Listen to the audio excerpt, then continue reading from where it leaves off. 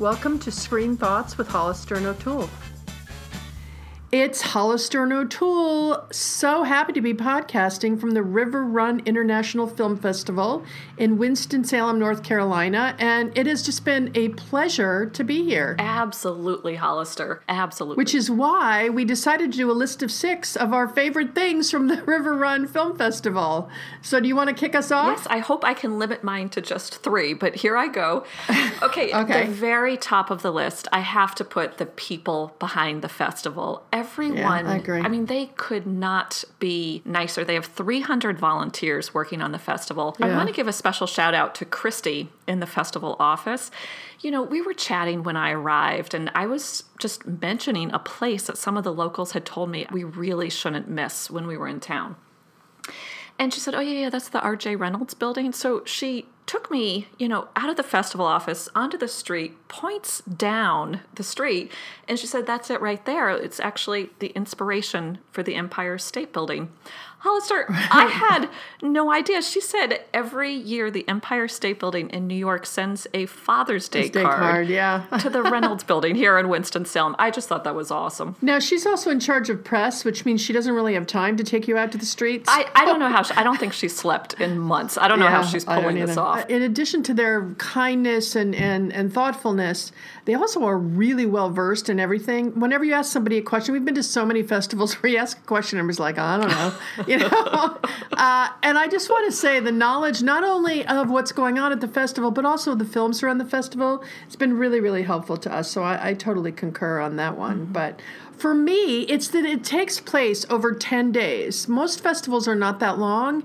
And they show the films at different times so that if you miss it once, you can see it another time. And it's not... they really have put the schedule together, I think, in a brilliant way. So it enables us to see the films at our, in a place that works really well for us. The way they give access to people like us has been phenomenal. Mm-hmm. I totally agree, Hollister. Okay, so next on my list, I'm going to have to put how integrated the community is with the film festival. The people of Winston-Salem are so attached to the arts. When we first arrived, of course, I had to do my little ritual run to Trader Joe's and pick up some things.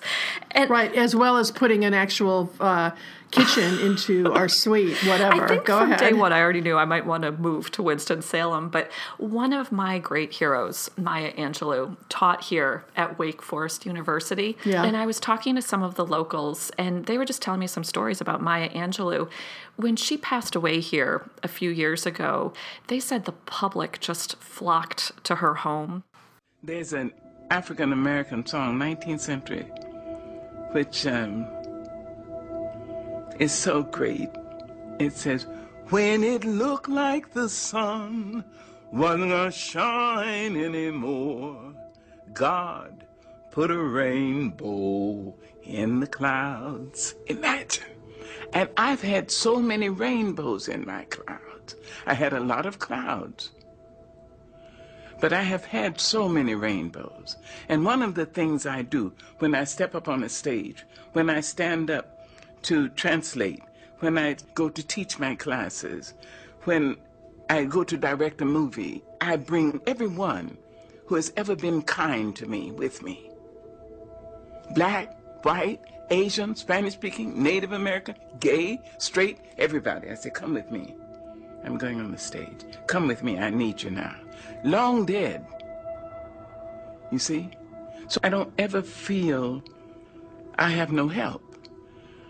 I've had rainbows in my clouds. The other thing she did in her home, when you went into her home, if you spoke ill of another person, she'd ask you to leave. Mm-hmm.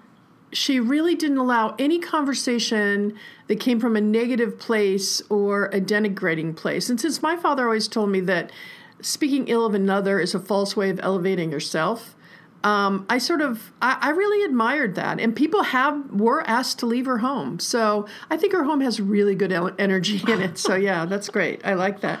Okay, I think the films we have to talk about the quality of the films they've chosen. A couple of them I haven't loved, meaning I haven't really enjoyed watching them, but I totally understood the choice. And I can't think of a film we've seen that didn't belong here. Really, really, really thoughtful, great choices. They clearly did a tremendous amount of due diligence before they made those choices. So hats off to the choices at River Run as well. Hollister, I totally agree. The quality and diversity of their programming has been exemplary. So for my last one, I'm going to put the venues.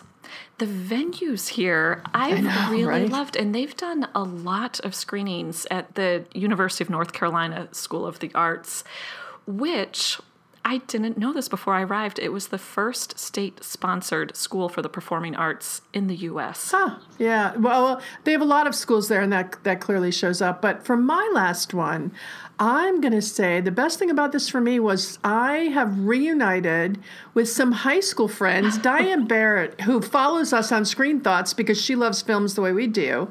She's the one who suggested a year ago that we come, and it was too close to the festival. We couldn't make arrangements to get here in time. We had already committed to some other festivals, but we committed a year ago to come, and thanks to Diane for bringing us here. But in addition to that, I hadn't seen them in 46 years, and being able to see two of my very bestest friends, my BFFs from high school, has been one of the highlights of the film festivals for me. So, big thanks to Diane for bringing us down here and for knowing all these fabulous people that have taken such good care of us. A huge thanks to Diane, honestly. And I was just so curious to learn that she was wondering about your love of Silence of the Lambs. I always thought maybe it was something that took place in your formative years that explained your attachment to Hannibal Lecter. Well, it was funny. We met for lunch when we got here, and Diane and I met for lunch, and an hour into the lunch, totally not related to any, we just kept going on with conversation, this, that, back and forth. And then all of a sudden she looks up at me and says, Silence of the Lambs? And I said, oh, you totally don't get it. And it's a great feminist film. And anyway, she said she was going to revisit it. So I'm going to give her an opportunity to really come to the dark side with me on Silence of the Lambs. I was relieved that she didn't order Chianti and fava beans at that lunch. Loved meeting Diane. Huge thanks to Diane and the festival. Okay, and now before we get to our films of this week, I read something that I thought was interesting, and it was about that the cinema chains, the bricks and mortar cinema chains, hate Netflix, and they love Amazon. And what's really interesting to me is, Amazon's a live stream also. It does pull people away from the cinema. Mm-hmm. But because Amazon has been willing, after some wariness about it, but, they have been willing to screen some of their movies and take the 90-day hiatus before they put them up online, et cetera. They like them better than Netflix, who just basically has ignored bricks and mortar and gone totally into regular film. Now, okay, so Amazon, Jason Ropel, who's Amazon's global head of motion pictures, told IndieWire last year that he was planning to release 15 movies. It was ambitious, and he said, quote, damn scary.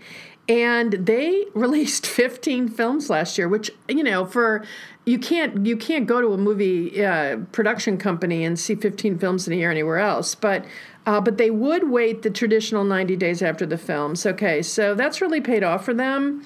But The Big Sick, which is coming up this year, produced by Judd Apatow, and Woody Allen's Wonder Wheel's coming. The Lost City of Z, which would benefit from box office runs.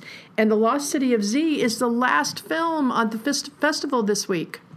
Wow. Well, what about a populist argument that Netflix brings more programming to families quicker, where it's less expensive to see them than actually paying the box office at the brick and mortar cinemas? You know what? And you're totally right. But what this article was about is why the cinema chains hate Netflix. I understand. And so, it makes total sense. But the other one we have to see, I cannot wait for it. It's coming out actually on Netflix. So it's not coming to bricks and mortar, but it's called War Machine with Brad Pitt. Have you heard about it? Remind me.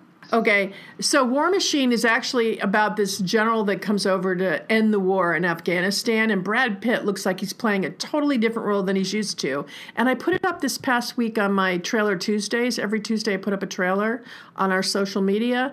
So go watch the trailer if you haven't seen it, and it's coming out at the end of the month. I cannot wait. So I just thought that was interesting to let you know that the cinema chains hate Netflix and they're loving Amazon. It's interesting, too, that Amazon owns IMDb. the International Movie Database, one of the most popular internet websites. I didn't know that. Good to know. So every time you Yeah. see those little films that are featured in the background, like Manchester by the Sea, you might realize, oh yeah, those are films put out by Amazon. Okay, so let's move on, if we can, to Big Little Lies ended Sunday night, and everyone's talking about it. I cannot get it out of my mind, and we did discuss it when the first episode launched 7 long weeks ago, but we have to revisit it today. Did you get a chance to finish watching it? I did. I watched it here in my hotel room.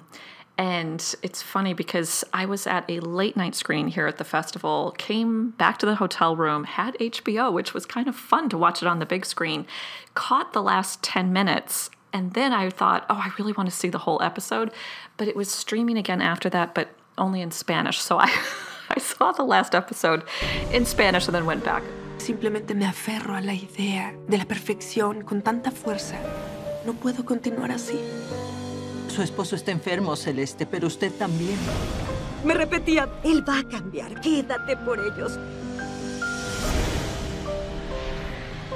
Todos hacemos cosas malas. Well, it's a good thing you're bilingual because I'm not claiming I'm bilingual, but it was interesting to see it dubbed. All right, we have to start at the beginning, okay, which means we have to start with the theme song.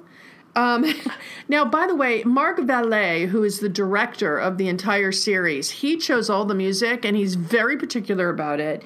And the theme song is Cold Little Heart, which I, of course, downloaded into iTunes, and we're going to play it for you a little bit here.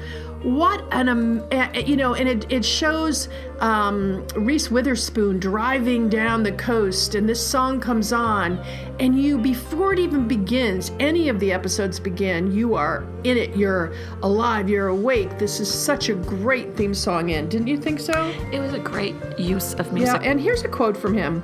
He said, "Yeah, I pick every song meticulously. That's what I like to do. That's part of my thing. I like to spin and DJ at the same time. There is no original music in anything I do. It's all about finding the right tracks to put in, to play it through, and the characters.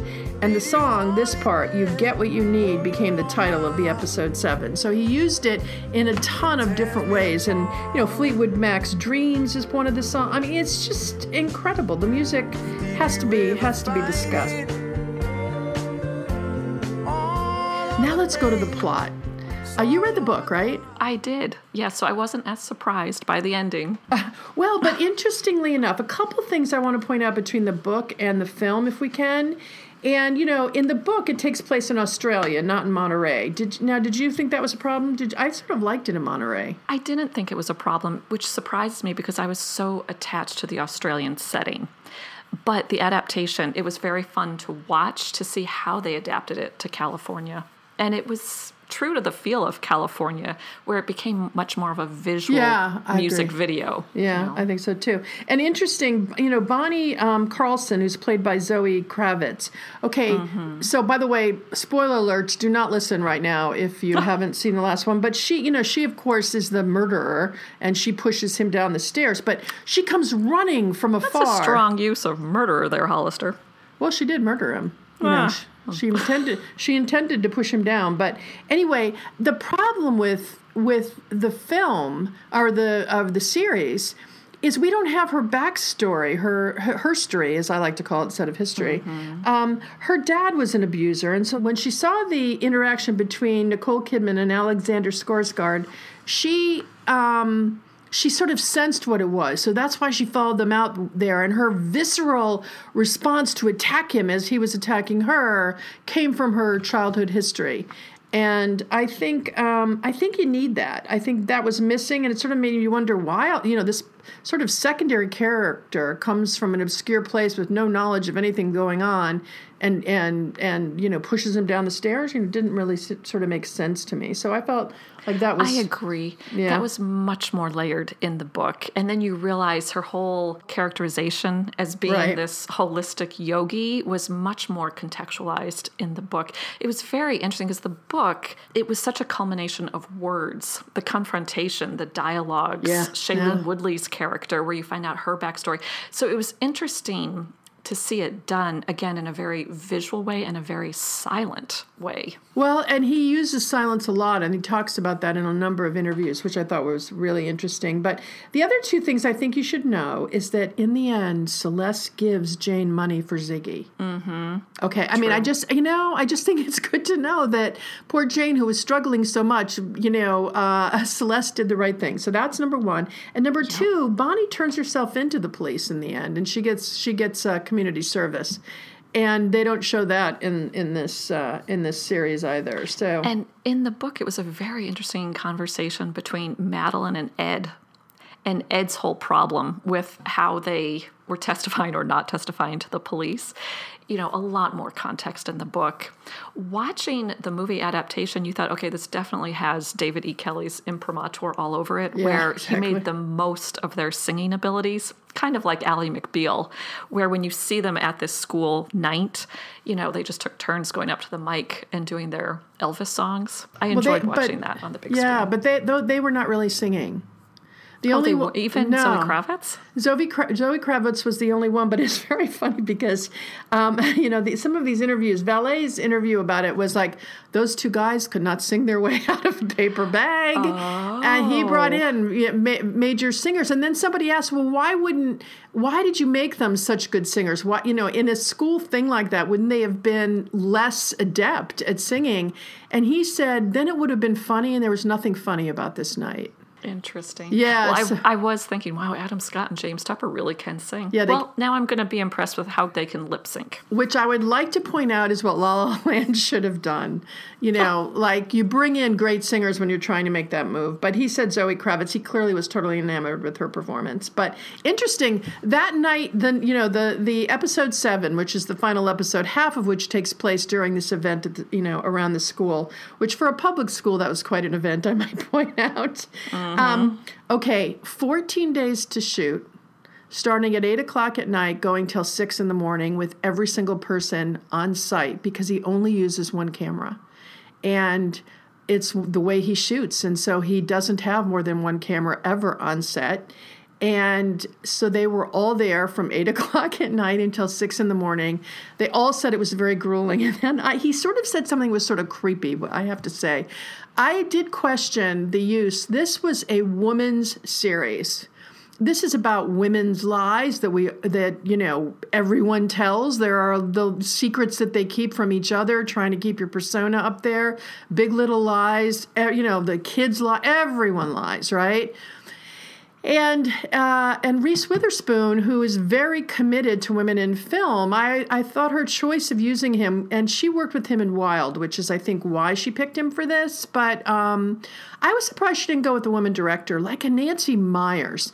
I would love to have seen Nancy Meyers attack this because Nancy Meyers' intuitive sense about women and how to position them in front of the camera, etc. I think the guy did a great job. But here's what he said that I didn't like. Okay, ready? Mm-hmm. Here's what they said to him. You mentioned that it was tough directing 5 women at the same time. This was for the big night scene. Do you mean that it differs from your experience directing multiple men at the same time? There was a long pause, and then he says, Fifth Amendment. Huh. Yeah, that's what I said. That's exactly what I said, O'Toole. Really? After the gift, first of all, he's going to be up for Best Director in a series for the Golden Globes for sure. The gifts that those women gave him, that's how he responds, as if it's harder to direct 5 women than 5 men. I was really not happy with that response, just so you know. Well, I don't mind mixing the genders on these projects. I mean, look at When Harry Met Sally. Sally. Either. Yeah, and I get it. Yeah, I get it. And it's often a strong collaboration if you've got different points of view. What I did think was interesting is some of the reviewers who said, well, the male characters were just such throwaways. And I thought, okay, they weren't as big a throwaways as perhaps any female part in any big summer blockbuster coming out of Hollywood. Well, like welcome to Diane our world, Lane gentlemen. Exactly. But I'm very interesting to see Valet's new series, Sharp Objects, starring Amy Adams. Oh, I don't know about this. When's it? Is it coming out? Okay, great. It is. It's coming out this year. Oh, wow. Okay. Well, the other interesting thing is they asked Reese Witherspoon what it was like to be working on set with such an incredible group of actresses, and she said, I've never gotten to work with actresses of this caliber because we're usually cordoned off and we're the only women in the movies. Usually you're with a group of men and you're the only girl. To have all these amazing women there and all these great men too, and working with Jean-Marc Vallée, directing was really just a dream. But that's interesting. It's true. You rarely see 5 women like this, taking over 90% of a film. But this was an HBO series, and I feel like you're seeing it more and more on television. Orange is the New Black. Yeah, no, that's really well said. Now, the other quote I want to give you, and I'm sorry I'm quoting so much, I rarely do that, but, okay, so they asked Reese Witherspoon, were you always going to play that part? And she said, I didn't know who I was going to play. Nicole Kidman really wanted to play Celeste, but I don't know. I thought for a minute I might have played Renata. And then I was in a meeting with David Kelly and Nicole, and I said I didn't know who I was going to play, and they looked at me like I was crazy, and they said, you're Madeline. And I said, I am. And then I said, what do you mean? And they were like, you are very clearly Madeline. And I thought, is this an insult? I don't know. And then she said, but then I kind of started thinking about how I would do it, and I started talking to Nicole. She was very helpful when I was creating the character. We added a lot of stuff that wasn't in the book. Okay, first of all, why would people not like Madeline? I really liked Madeline in the book. I did too, right, and exactly. I really liked Madeline and Ed's relationship in the book. Are you kidding? And you know what? Wait. Why did you like that relationship? She insulted him over and over again. In the book?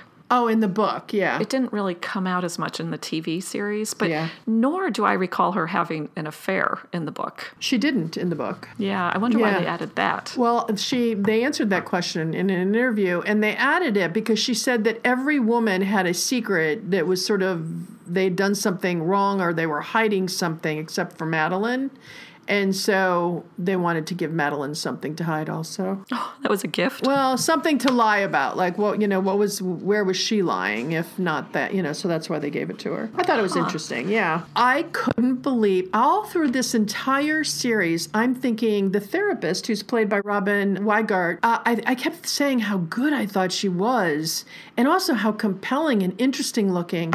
And then we get to River Run Film Festival, and we saw her in Pushing Dead. I know. And there she was. And I thought, oh my gosh, this woman is going to have a huge future. I mean, she's clearly easing her way in, but it was a small role, but it was an important role. And her portrayal as a therapist who's trying to contain herself when really what she wants to say is, you're not leaving this room until you commit to never seeing this guy again. I thought she was mesmerizing. I thought she was excellent. And she has already been nominated for an Emmy for her part on Deadwood. Oh, she has? Oh, yes. I didn't see her in that. Did you see her in that? It wasn't a series that I watched. It was HBO again. Okay. I need another hotel room. But she's been in quite a few parts. But what a range of ability, because it's 2 completely different roles. So good. Really good. And the other thing is, I'm not a Nicole fan. I am now. Really? I am now. Really? Now, by the way, she said that she went home bruised. She was in terrible pain. Although she had a body double, she did most of the scenes herself. She said it was brutal to go through those scenes. And they did them in order because I guess Vallée felt that they should build up to it. And she said that helped where, the abuse got worse and worse and worse. But she said she went home many a night in terrible pain, from being thrown against the wall and stuff. And I have huge new respect. I thought her performance in the therapist office was genius. The way her discomfort, but really needing to say something, but trying to choose her words and trying to find her way. And the therapist says at one point that she's shocked that someone with such an astute capability of seeing something could also be so good at pretending what was happening wasn't happening. I can't remember exactly the line, but it was really, really well said. It made me yearn for the HBO series In Treatment. But now, did Alexander Skarsgård, did he have to beat up Nicole Kidman? I guess that wasn't a body double. He must have been a little traumatized after filming those scenes as well. They asked him that. He didn't seem to be. I'm not, no judgment, no judgment on you whatsoever. But he said, well, it was an interesting role, and he thought it was, really he didn't use the word fun, that's my word, but he said it was great playing the role because it called on so many things that are not necessarily part of his everyday life. So that's good to hear. Yeah. He said, that it took 2 nights to shoot the scene when he dies, with the 5 women, on the steps. And he said that was amazing to be around these 5 incredible actors. And I think he does a really good job when they show his face when he realizes that Jane is the person he raped. Mm-hmm. Okay, O'Toole, the kids. Yes. Weren't they good? Madeline's daughter, don't you think she was just... I liked her the best. Okay, you didn't like the others? Ziggy did freak me out a little bit. I think maybe just I think from the haircut, it was so militaristic, which reminded me maybe of Stand By Me and the pie eating scene. So maybe that was just my own personal trauma. But I thought Ziggy would have a different look. Well, if you go back, by the way, to episode 1, when the teacher confronts the class and says someone hit her and who is it? And we get a foreshadowing there. It's the only foreshadowing that I noticed. And I talked to Diane Barrett, by the way, who she said she did not have, she had not read the book. And I wanted to check in with her and say, did you know in the end who it was? And she absolutely was blown away by the ending because she had no idea. But if you look, for example, in episode 1, when the teacher says, okay, who did this? It pans over to the twins, and you can see that he's very uncomfortable, and we should have picked it up. So go back and check that out on episode 1. But I thought those kids were great. The only thing that I questioned was their taste in music. There's no way 5-year-olds were into the music that they were supposedly into. Well, do you agree? Maybe it was just the influence of their parents. Clearly they were influenced by their parents on many levels, which was one of the themes of the show. Yeah, well, I had a lot of influence on my 5-year-old when she was 5, and I'm telling you, she would not have loved Barry Manilow, which is what I was listening to. Okay, but, she does share your love of Silence of the Lambs. So does. You got to her in those formative years. Well, there you go. Anyway, great series. Congratulations to everyone involved in it. Big congrats. So don't you think for sure Golden Globes? Come on, right? Oh, I'd be surprised if it doesn't get nominated for something. Everybody keeps saying they want a season 2. And I want to say, America, sometimes you don't get to have an ice cream cone right after you finished one. Yeah. No offense, what is there about our culture that's like, okay, you see something this great, and it's like, okay, then you have to give me more now? No, they don't. The story was told, and Ballet said he's not doing a season 2. He doesn't think it's a good idea, even though some of the women who were in it would love to do another one because they had such a swell time together. But the truth is, the story was told. That's the end of the story. We're not getting any more. So get over yourselves and quit asking. But, Leanne Moriarty has written so many great novels. I think if The Husband's Secret really does get made, that would be the perfect follow-up, where, again, some very strong female characters, a secret. I would love to see a visual adaptation of that book. But they should be different actors, don't you think? I don't know. It would be kind of fun if they did it. It would almost be a throwback to the old Hollywood studio days where people had contracts with the studios and often ended up in the same productions together. I feel like they developed their characters so well that I would have trouble deciphering one from another. I think that, in other words, there's plenty of actors who would love to play, her character roles. And I just feel like that's done. Put it to bed. And, we need to put it to bed on this podcast, too, because we have to talk about the Zookeeper's wife. But I do think that there's sometimes things have a beginning, a middle, and an end. And this had a great beginning, middle, and end. And we should be grateful for that and not ask for more. And anyone who hasn't read the book can go read the book. Exactly. Thank you. All right. Now we have to go to the Zookeeper's wife. And you go. You have to lead on this one because I'm depleted from the exceptional thing we just came from. Okay, well, if I've got to transition from Big Little Lies to the Zookeeper's wife, I'll just lead with, this is another visual adaptation based on a best-selling book, the 2007 book by the naturalist Diane Ackerman, which itself was based on the real-life unpublished diary of Antonina Zabinska, this incredible woman who, along with her husband Jan, helped save the lives of so many. Yeah, about 300 went through, they said. Good morning, enjoy yourselves today. Antonina Zabinska is married to Jan, and he's the zookeeper of the Warsaw Zoo, so the two of them run a zoo.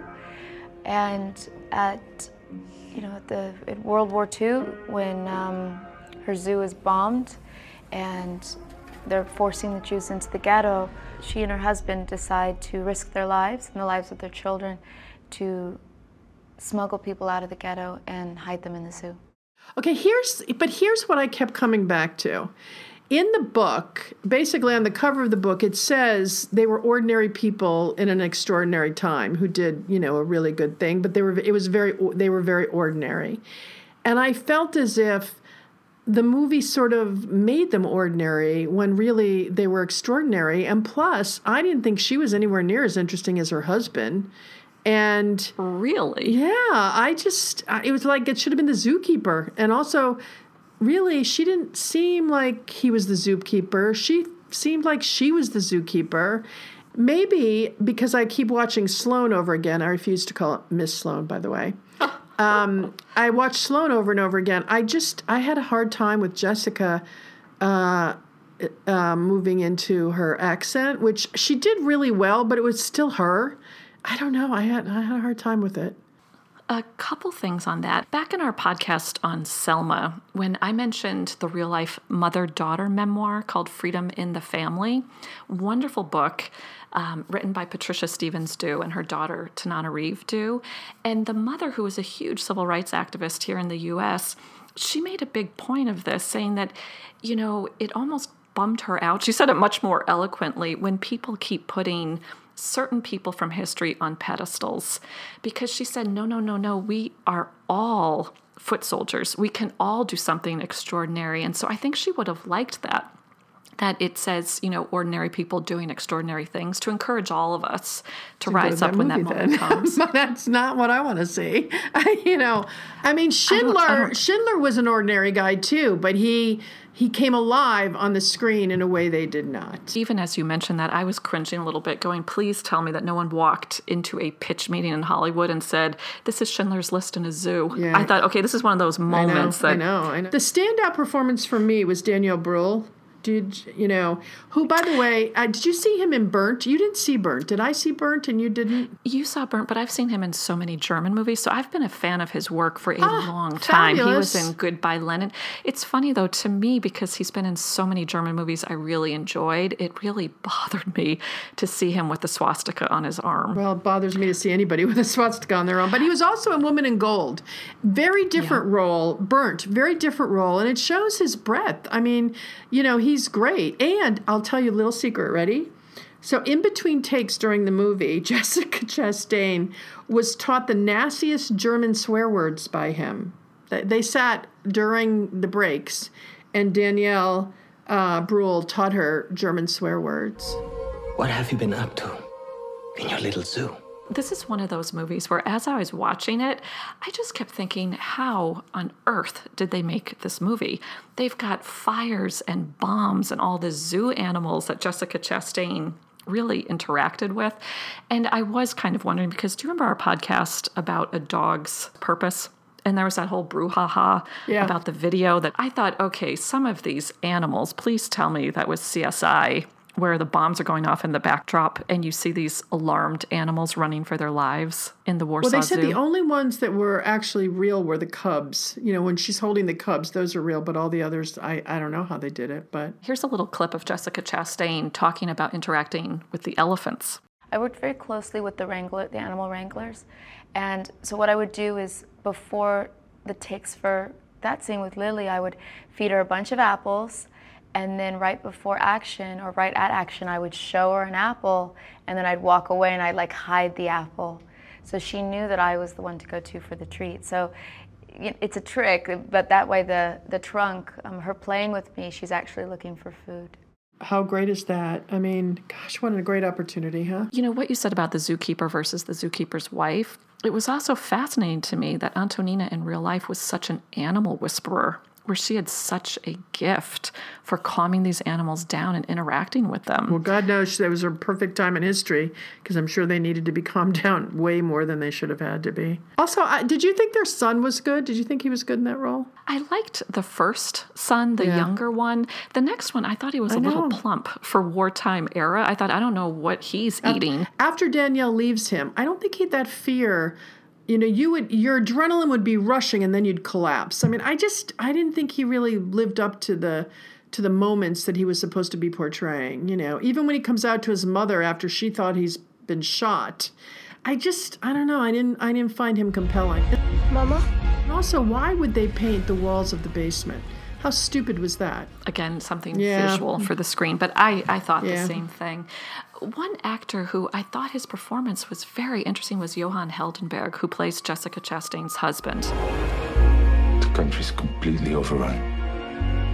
I thought he was amazing also, and I looked him up because I don't really know where we've seen him. Where did you? Because I glanced through and I didn't think I'd seen anything. He's the Belgian actor from Broken Circle Breakdown, the movie that so traumatized me. My circle has been broken ever since. He wrote the play that movie was based on. A very talented guy. I thought he was very, very good. And I also thought I wanted more of him and a little less of her. I thought he was more interesting. Well, in the film version, they make their relationship more congenial, because I thought that was very interesting in the book, where Jan is not such a great guy. I mean, definitely a freedom fighter, a resistance fighter, a noble person from that perspective, but he didn't treat Antonina all that well in the book. And at one point, Diane Ackerman said, she quoted someone who said he rigidified under the strain, but their relationship was a lot more palatable on the big screen. Yeah. Really, really. Now, also, it was filmed not in Warsaw. It was filmed in the Czech Republic. Yeah. But it had its world premiere in Warsaw. Look, what a terrible time in history. And, I don't know that they'll ever stop making movies about wartime, World War II. I just can't imagine that they would, because there's still so many stories to tell. And they're stories of goodness, and I really, really appreciate them in moments of looking back on a terrible historical time in the world, Well, Hollister, like you, I'm so drawn to tales of resistance, but I'm devastated by humans' ability to torture each other. And I don't know, I think I'm going to have to take a break from yet another World War II. Okay, but you know what I can do now for you? I can break into tales as old as time, sure as they can be. Comparing the book to the movie, like Hidden Figures in our podcast about that, the book had a lot more facts and context, but the movie, of course, made it much more visual. So there's a lot of animal facts in the book. For example, that giraffes give birth standing up, or that elephants don't jump. But what was done well in the book and in the movie was this parallel between the fate of the zoo animals and the humans in the war. So again, the book goes into more context, but there's a very scary parallel between the eugenics programs of the Nazis, the breeding programs of the zoo animals, that both animals and the humans suffered death by bombing. They were both locked in cages. I thought that parallel was, very poignant. Yeah, I did. Yeah, I get it. I absolutely get it. You can never tell who your enemies are or who to trust. Maybe that's why I love animals so much.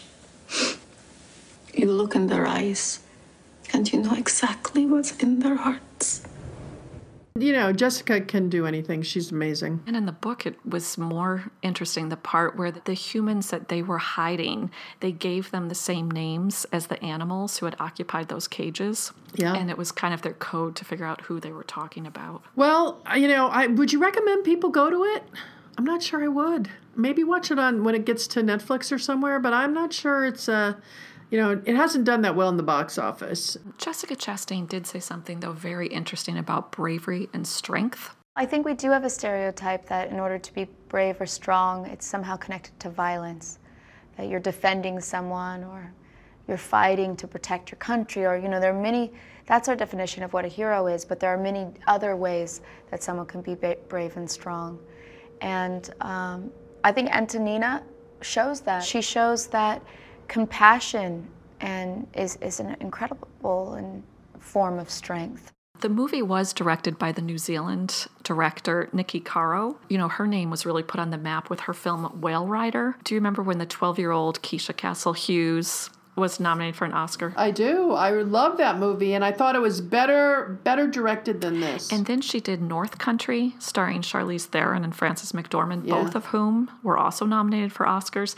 So she definitely has a history of bringing some very strong female roles to the big screen. Yeah. I didn't see a female touch in the direction. Did you? I don't really know what that means.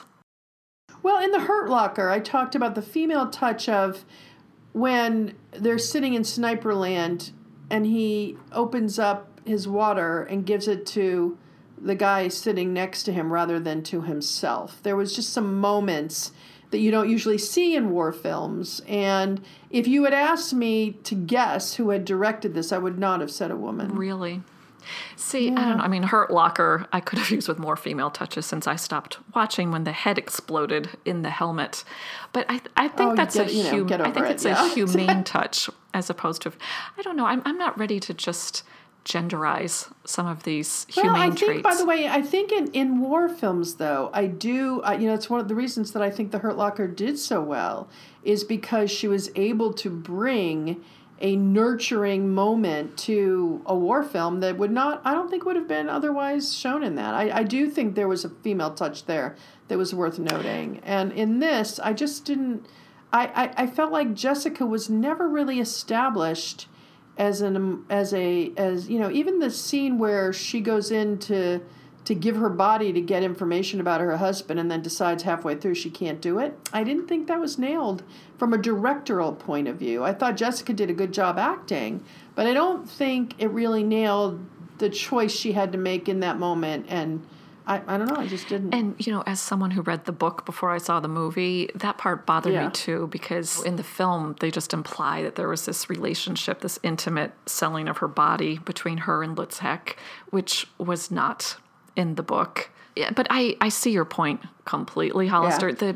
And even the zoo animals, when you see them on the big screen, it almost seems too fantastical. Where all of a sudden you see camels and ostriches running down the street. And yet, I've often wondered, I know I'm going to sound like Holden Caulfield in Catcher in the Rye with Where Do the Ducks Go in Central Park? But I've often wondered where they do go. Even in Boston, when you get blizzards in the winter, what do they do with all the zoo animals? They can bring them inside. When a hurricane strikes, like Matthew in St. Augustine last year, all of a sudden you've got all those animals at the alligator farm. What do you do with those animals? So that scene in the movie where they shoot the animals because they say they're not going to survive the war, it did give me pause because the first big zoo I ever went to in my life was the Berlin Zoo. And unlike art pieces that were confiscated by the Nazis and then end up in other people's hands after the war, I never really thought about the animals. Yeah. I don't believe in zoos and I don't believe in circuses. So I don't like animals locked up for our enjoyment at staring at them. I just think it's weird. And I think if aliens came from outer space, they would go, what are you people thinking? So I don't ever go to zoos and I don't ever go to circuses. I heard a very interesting talk a few years ago by Jane Goodall. And she said when she first started out, she was so anti-zoo for those very reasons because they were so not humane. And she said now the world, these are not her words, but it's so out of whack that when she thinks about the wild, where there's so much poaching going on of gorillas, etc., and zoos, some of them have gotten so much more humane, trying to recreate their natural habitat. She said she's revisiting that a little bit. Well, I don't know how. You give me one natural habitat in 20 feet by 80 feet when they can roam for miles and hundreds of miles. I don't think it's such a thing. In some of these places now, they might be able to roam, but they're not. They're running for their lives where poachers are out trying to kill them. So, well, how about we get rid of the poachers rather than lock them all up in smaller containers? So we'll take the poachers and lock them up. Yeah, instead. I think that's a really good idea. Rather than saying, okay, it's better for you in a zoo because we have totally taken away your natural habitat, I think we should put back their natural habitat. That's a better solution from my point of view. Another thing that came out more in the book, which had more context, was how Poland first suffers at the hands of the Germans and then the Russians come in. Yeah, amazing, right? Really amazing. So would you recommend people go to this movie? I didn't get an answer, I don't think. No. Again, I totally appreciate how much work goes into creating this world. No one knows how hard it is But for me, if you're interested in the topic, I would say read the book. Exactly. Okay, then. Hollister, as I was watching the credits, I totally thought of you. Of course. Because they gave credit to the orchestra who recorded the score. And guess where it was recorded? Abbey Road? The Abbey Studios in London. You're absolutely correct. For those who haven't listened to it, we put up a bonus podcast about Score, a documentary about film music. Thank you, River Run International Film Festival. All right.